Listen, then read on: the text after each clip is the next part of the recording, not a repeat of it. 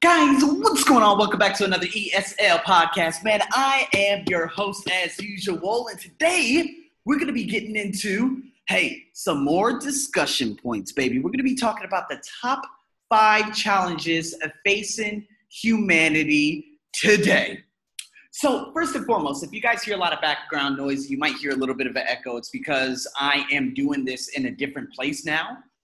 Because I'm up country for a lot of the time, and I will be probably for like the next month or so. I'm not in the confines of my beautiful condo out there in Bangkok.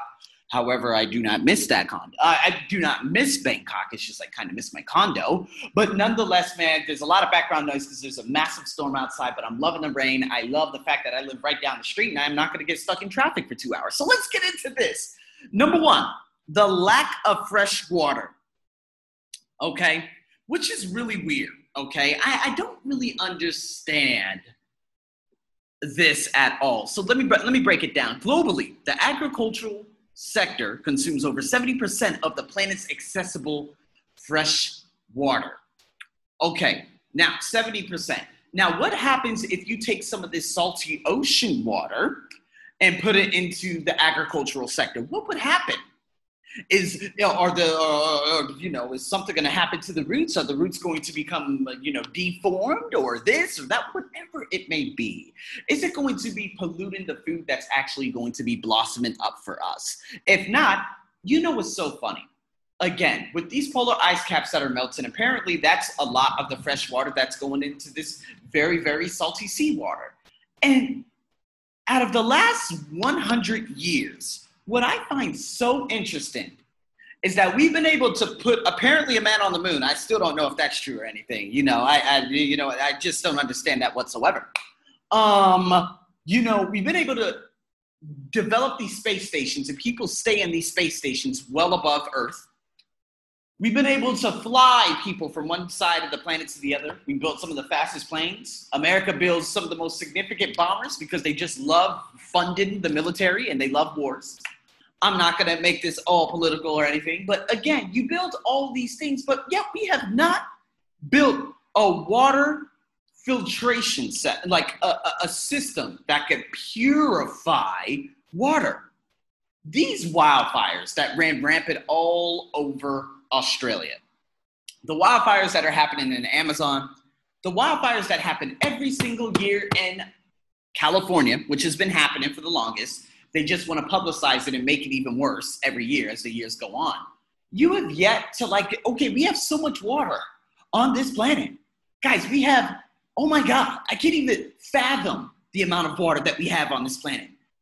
How come we haven't developed sprinkler systems that kind of brings and irrigates some of that water from the sea into these areas that are prone to fires? Nope. Let's not fund money on that, but let's continue building these human killing machines. So again, fresh water, guys, I'm pretty sure I could take a bucket of that water in the ocean. I don't know how much of it I could make it fresh by putting it into some kind of machine, but bet your ass I'll be able to make some of it fresh. So again, fresh water, lack of fresh water, I think these are excuses. By the time we don't have, let's say, oh my God, we won't have any more fresh water. So, okay, let's put it into context. The water that we have out here in Thailand, how are they able to make perfect water? Do they just grab fresh water from the mountains of the north? Of course not. They have systems and that purify some of that water. That's all there is to it. So enough is enough. Enough with the excuses. Now, number 2, food production. It is estimated that farmers will have to produce 70% more food by 2050 to meet the demands of the projected 9 billion strong population. However, now they are predicting over the last week or 2 weeks, they said that the population is going to decrease significantly. So by the year 2050, the population should still be apparently standing around 7 billion, they say. Now, I don't believe this is because COVID, okay? Only 600,000, rest in peace, 600,000 people have died and perished from COVID-19. But again, that's not even 0.00% of the population. I could be wrong. I'm not that very good at math. You guys could do that and you guys could tell me. But again, we're going to adapt as we always do. And farmers, okay, name a farmer. Okay, we have vertical farms. Okay, what's a farmer? Okay, we're going to have to figure out, okay, what kind of farmers are these? Are these industrial aged farmers? Are these farmers who are still picking with their backs and wearing back braces? Like, we're going to adapt as we always do. Number 3, invasive technology. They like to coin the phrase invasive technology to make it sound like technology is a bad thing. No technology. Listen, we're going to be sending letters to each other. All right, we're going to have things called pen pals. It's ridiculous. Okay, but they like to coin this phrase because they wrote after this, nearly 40% of U.S. jobs are at risk of automation by the early 2030s. Well, you had 30 years to prepare for this. Guys, not even at risk of automation. How about at risk of being laid off? LinkedIn, they just laid off 6% of their, of their workforce. LinkedIn, the job hunting place, they laid off like 6% of their workforce just recently. Okay, if we look at America, 45% of Americans are unemployed. And guess what? All those unemployed jobs, are they considered assets in that company? No. How many of those jobs, okay, out of that 45 million are at risk of being automated? Let's go.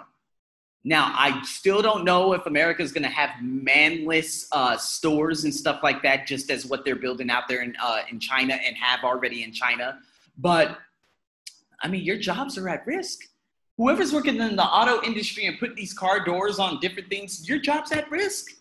You're not an asset. You're working as a machine. You're being told what to do. You do that every single day, and that's the end. Jobs have been lost by hundreds of millions since the 1930s because of automation.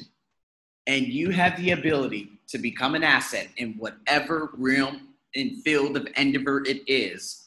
But because, again, you want to sit back and think that everything's just going to be okay, hey, your job might be at risk. And when it's gone, don't complain and cry because you knew this for about 20 years. Okay? People working in stores, banking tellers, everything that is made easy for us now, there's another loser on the other end. How about number 4? Increasing economic divide. In the 34 member states of OECD, the richest 10% of the population earns 9.6 times the income of the poorest 10%. Again, India has a ridiculously massive problem. You know, here in Thailand, it's just poorly managed countries. You know what I mean? You know, here in Thailand, the poorest people, they're left out killing themselves, unfortunately, because they can't make ends meet and they're over here trying to scour up some food. And the rich people, do they do anything? No, they just care about themselves. Again, but let's look at it from the American perspective. Are you going to have any of those rich people and LeBron James giving back? He's giving back to schools, which is great. There are a few of them. But let's look at, let's say, Patrick Mahomes. He just signed $500 million, but this is just a football contract, right? But again, over the next 10 years, does he really need $500 million? Of course not. What can he really do with at least, I don't know, X amount of that money? See, if you gave me $500 million right now, do I need that? No. Do I need a stupid card? No. Would I possibly buy a condo to live in? Very, very likely. And I would probably buy some in other countries that are accepting of foreigners also. So probably not Thailand. But anyways, do you guys understand what I'm saying? Like, I would hurry up and say, how can I distribute and help other individuals? That's the type of mindset I operate on. But again, looking at this statistic, richest 10% earns 9.6 times more. And of course, they always say the discrepancy between African Americans and everyone else in America. I think, Caucasian households make 4 times to 5 times more. But I'm like, well, I mean, just think about it. If you don't know better, you don't know better. So does my mother know how to make more money? No. But why does she not know how to make more money? Because she doesn't know any better. If she wanted to open herself up to different avenues and ways of earning extra income, she can. But she doesn't. So again, am I going to blame a system? Absolutely not, because I don't fit into that statistic. Why? Because I became an asset. That's it. How about climate change? They said, reducing, I told you guys about climate change with the whole ExxonMobil, right? Went crazy on them. 40 to 70% emissions are going to go up by 2050, okay? Hey, here it is. Get ready. It's funny, all these big companies that are praising, oh, yeah, we're doing this to help the environment. You got PTT out here in Thailand, all gas companies, they're just completely destroying the ecosystems and everything because they're putting their drills very deep into the earth. And then, when they have spills, they destroy, oh my God, who knows how many animals they kill. Marine life is just being completely obliterated. So again, what poses the greatest challenge? Now, invasive technology, no, because you could be the person that creates that technology, right? I always look at it from glass half full rather than glass half empty. Food production, lies. Lack of fresh water, lies. We'll figure it out. Increasing economic divide, there's a way that you can do it, but climate change, absolutely, because big companies are pumping them out. I told you guys just recently that the Thai government wants to open up another coal plant. I'm like, guys, this isn't Mongolia. No offense to I love you folks out there in Ulaanbaatar, but again, it's very cold out there. And if that's the only way that you can operate and keep yourself warm by destroying the environment, you got to do what you got to do. But Thailand, it's the hottest freaking one of the hottest places in all of the close to the equator, whatever you want to call it. So what the hell do you want to build a coal plant for and destroy everything out there? We're going to create 100,000 jobs. Wow, great. Got it? It's ridiculous. Now, which sectors do you think will be most affected by automation? Oh, yeah. There's a lot of them. Truck drivers, obviously, you already know that trucks are beginning to, these driverless trucks are happening. Banks, you know it. Travel businesses. I don't know how these tour businesses are, recession-proof. You got to have a recession-proof economy. Guys, I'm one of the luckiest people right now. As I sit here today, I'm waiting for another 4-hour student. I'm going to have 8 hours Saturday, 8 hours Sunday, 8 hours Monday, 8 hours Tuesday, 8 hours Wednesday, 8 hours, 4 hours Thursday because I have to commute back to Bangkok. I am so loaded with work. But guess what? There are a lot of people out there in the world that have lost their jobs. So again, how can you have a recession-proof economy? A lot of travel tour businesses, hotels never would have thought in a million years that, oh my God, the Marriott's going to shut down permanently. Just giving you guys an example. Why? Because they thought they were recession-proof. They really thought they were. Scary, isn't it? I don't know. What would be most affected by all of this? God, it is really sad to see these airlines completely collapse. Even, South African Airways and, oh man, just so many. It's a disaster. But at the same time, this is what happens. When a pandemic comes, everyone gets scared. It's not going to get back to normal for 2 years. So if we're looking at all the 5-star airlines, the only couple last ones that might be afloat are, Singapore, because they have one of the best governments in the world, and probably a couple of others. These ones are just falling flat. So that was a loud one. I saw that flash too. That was really cool.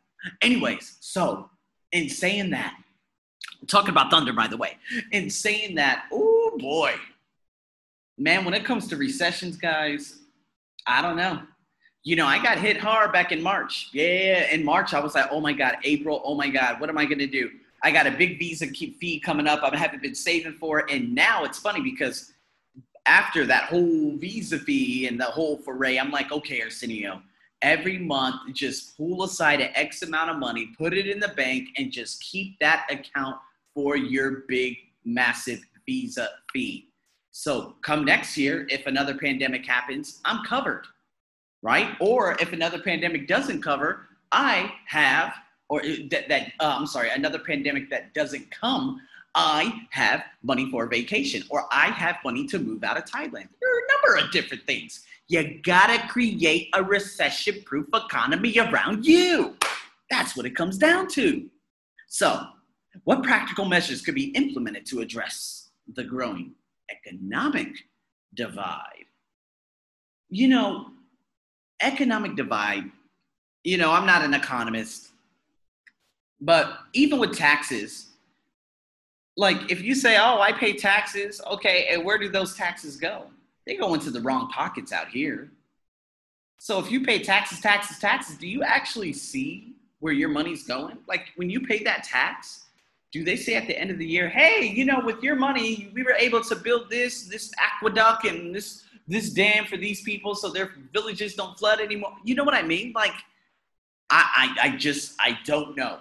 I really don't know about this. But again, if you have the uber rich, they're all tax deductible. They don't have to pay a damn thing. All these private companies here in Thailand, King Power, PTT, Central Group, they don't pay taxes. They pay someone else to shh. That's how it is. Now, in America, I don't know. I do not know. But I can only tell you from a perspective that, whereas I've been living in the past 7.5 years. But as an individual, I'm not an economist. I'm not political. You guys can get into all that, all these policies. Nothing's ever going to pass. You can only control you and what's in your possession. That's what it comes down to, people. So how can you create right now? How can you begin to create a recession-proof economy that can protect you, your family, your spouse, your girlfriend, your boyfriend, whatever it may be, in the midst of another pandemic? Because right now, if you're still listening to this podcast and you're listening to my voice right now, you have survived and withered the crazy storm, depending on what country you're in. If you're in Somalia, you're doing probably pretty good. If you're in Vietnam, Taiwan, you're already back to work as usual. Thailand, they're back to work, although things will begin to erupt again. And if they shut down again, are you protected? That's what you have to keep in mind, people. So I'm telling you and urging you right now, this is what, at the end, I'm guessing I'm going to upload this probably at the end of July. Next month, I have a presentation at BIDC. And you know what I'm going to be talking about? How you can maximize your e-learning product online. So guys, in saying that, people who don't know this, they're not able to do a presentation such as what I'm doing. This is called becoming an asset. It's kind of like my job right now. I got another student coming up. I teach something called TOEFL ITP. There are not many teachers in Bangkok that teach these types of things. They just sit at government schools. They open up a very bad book and they just sit there while their students go crazy batshit in class. They are not assets. So did they have recession-proof jobs? Unless you were working at an international school, you don't have a recession-proof job out here. And you were probably left. I heard, I work with a guy, he said, oh, they didn't pay me my last month because of the COVID. I'm like, they should still pay you. You are on contract. So March, April, May, June, July, no money for him. So guys, can you afford that? Just think about it. If it wasn't for these women here right now who have given me this amazing opportunity, and I've known them for the last 3-4 years, I would be back in Bangkok just twiddling my fingers trying to figure things out. I'm not going to sit there. I'm not a waiter. I'm a go-getter. You've got to become a go-getter. And you've got to learn things that other people don't know how to do. That big conference that's coming up, that 1.5 hours of speaking, I'm going to get maybe 500 to 1,000 US dollars for speaking for an hour to an hour and a half. Now, does the money matter? No, because I'm speaking in my passion. But that just goes to show you, damn, well, if he didn't learn about this and do this and learn this and do this and do that, he wouldn't be in this position. Exactly. So the more you learn, the more you earn. Don't be a statistic. That's what I'm urging everyone to do today. So with that being said, guys, we got a lot of discussions we're going to be getting into, so you better stay tuned. Over and out.